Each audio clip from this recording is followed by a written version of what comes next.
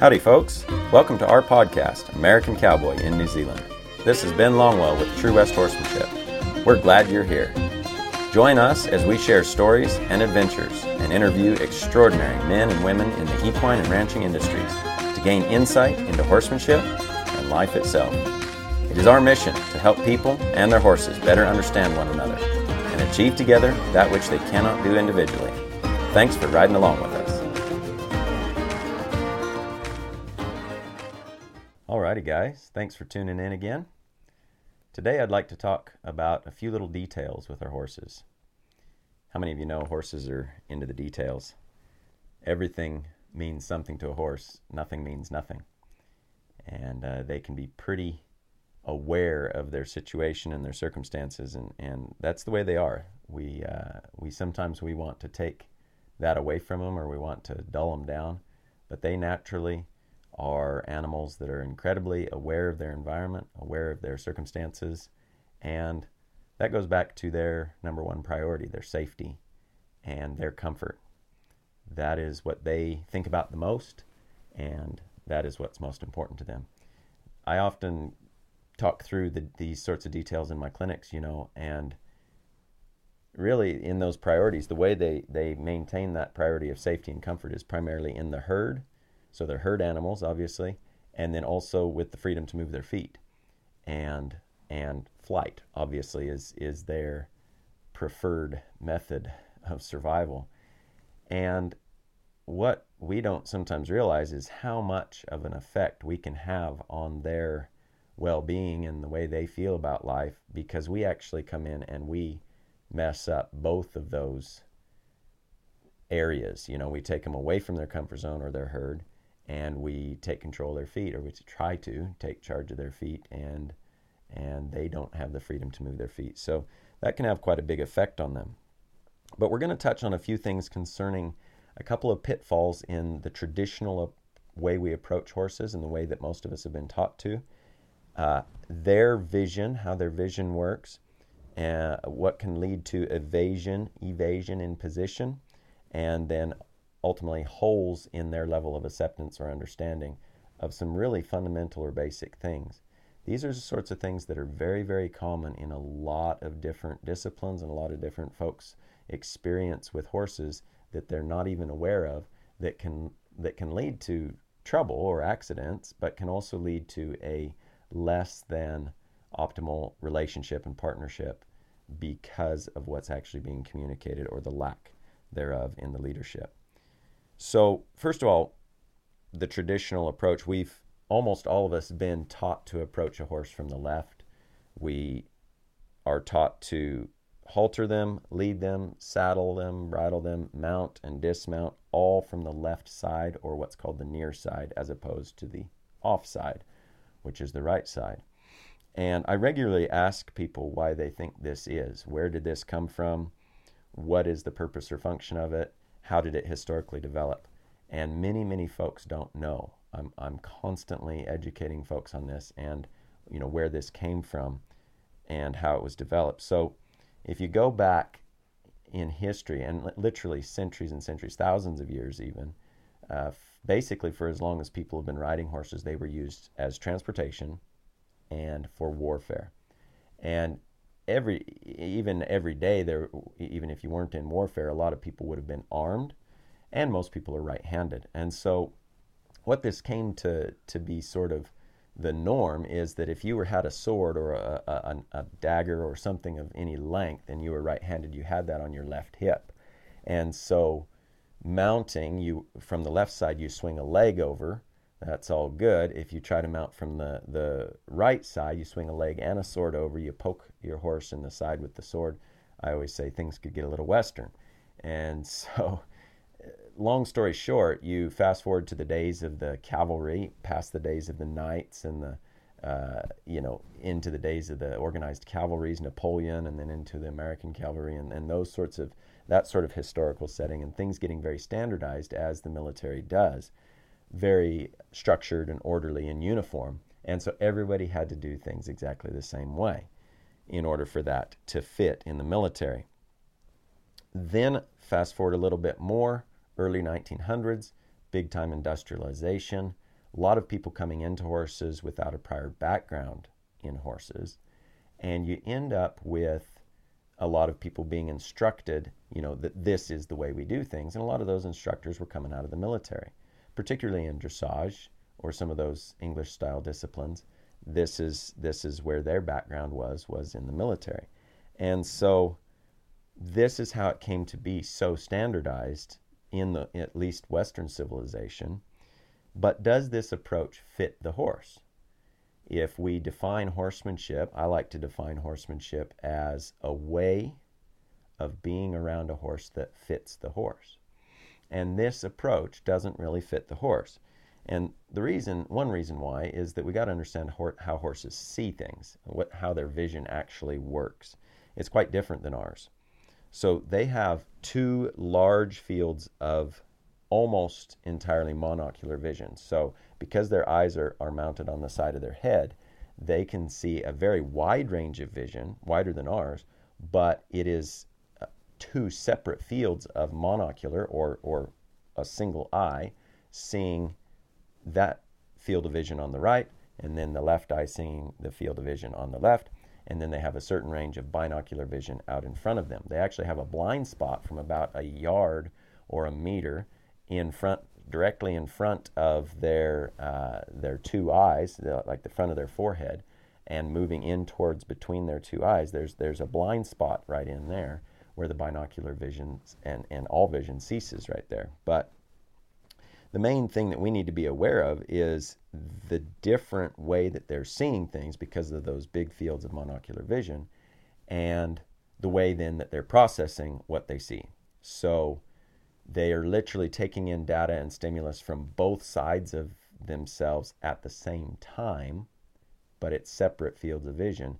And so when we spend a lot or even the majority of our time on the left side doing all the things we do, like I stated before, on the left side, we could leave some big holes over there on the right side and not ever even know about it.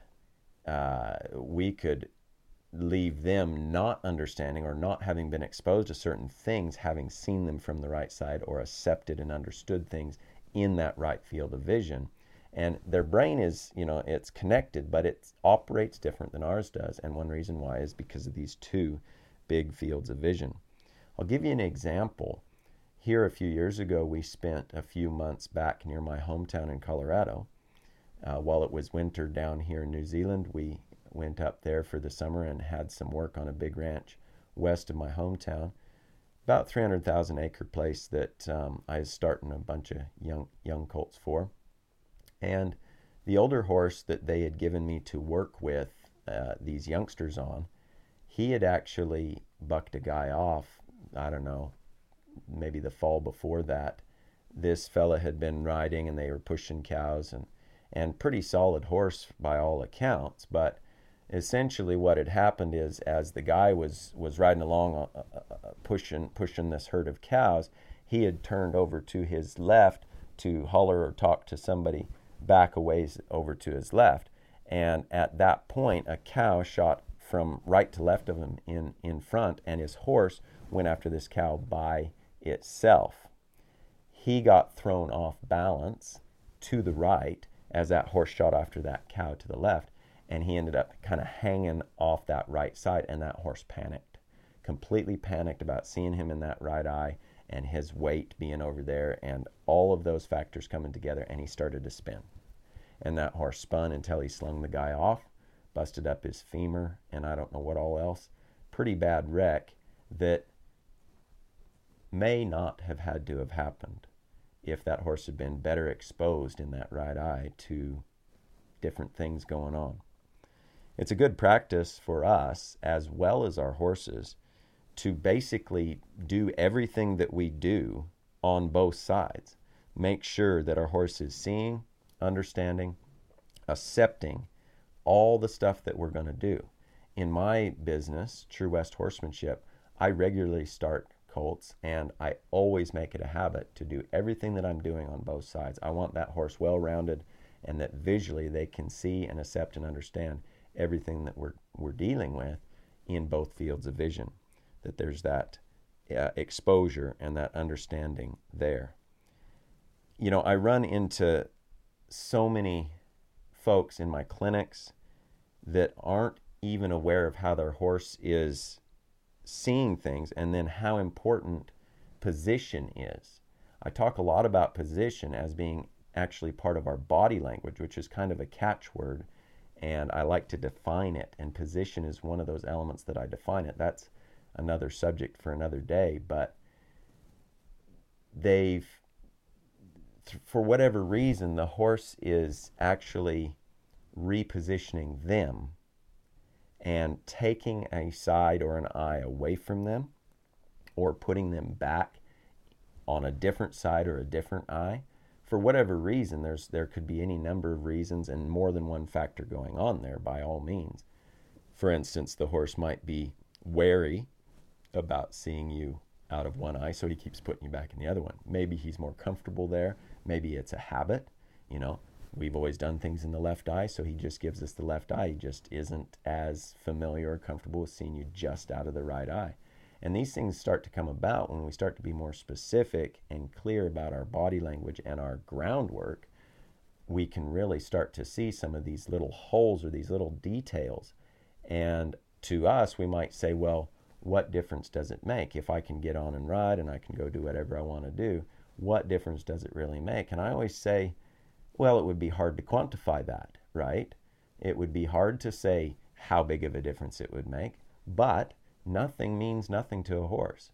Those details, if he's actively and repetitively repositioning us, maybe he's being dominant, he needs to control where you're at. Maybe that she has a strong personality there.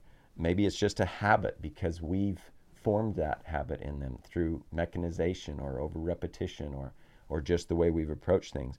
But in the long run, we can't really expect them to come along with us thoroughly, trusting our leadership when we're missing important details like this.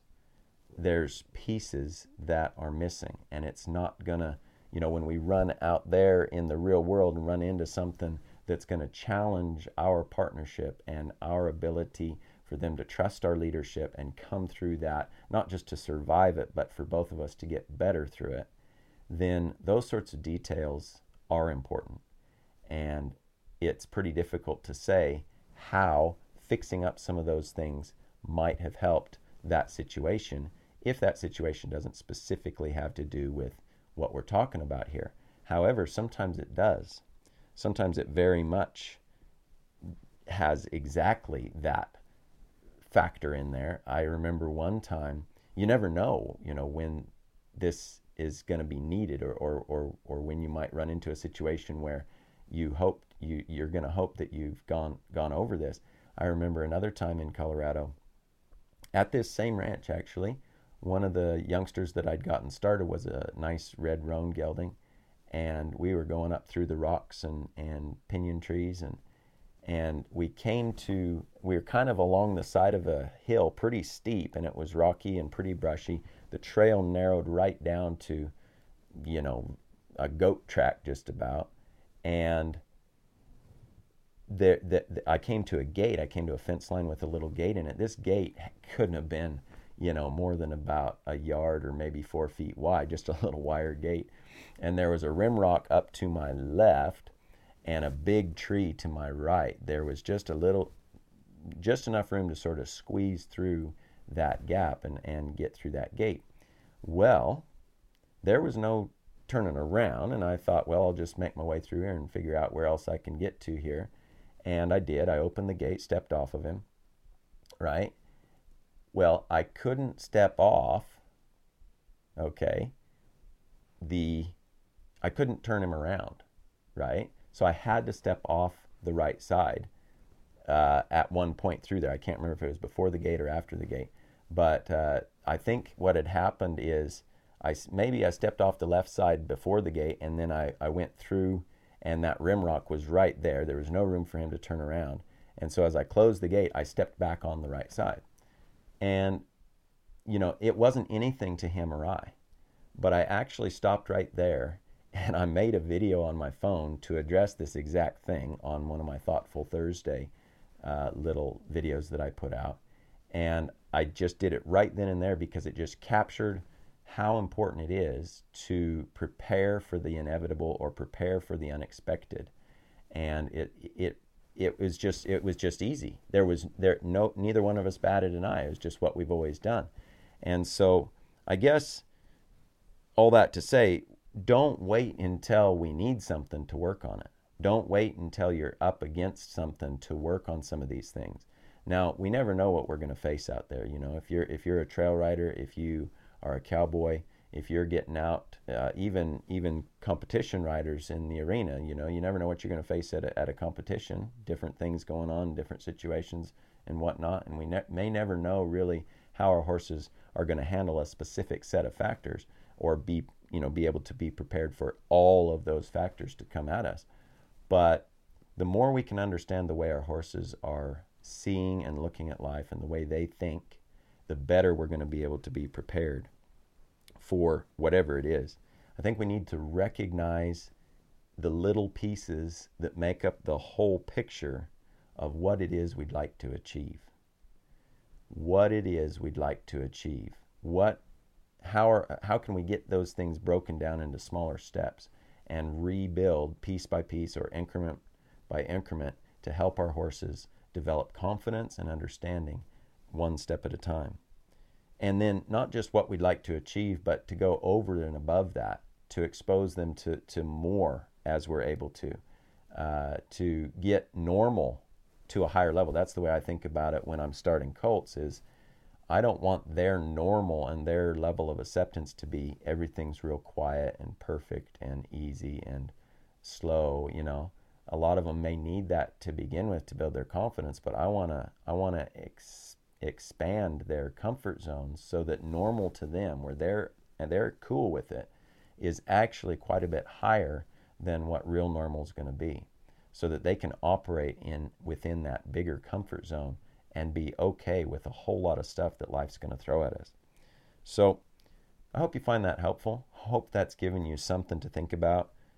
Keep a leg on each side and your mind in the middle. We'll catch you down the road. Well, that's all from us today. Thank you for listening to American Cowboy in New Zealand. If you like this episode, please share and leave your 5-star rating or review. Remember, you can find us on social media or our website, truewesthorsemanship.com.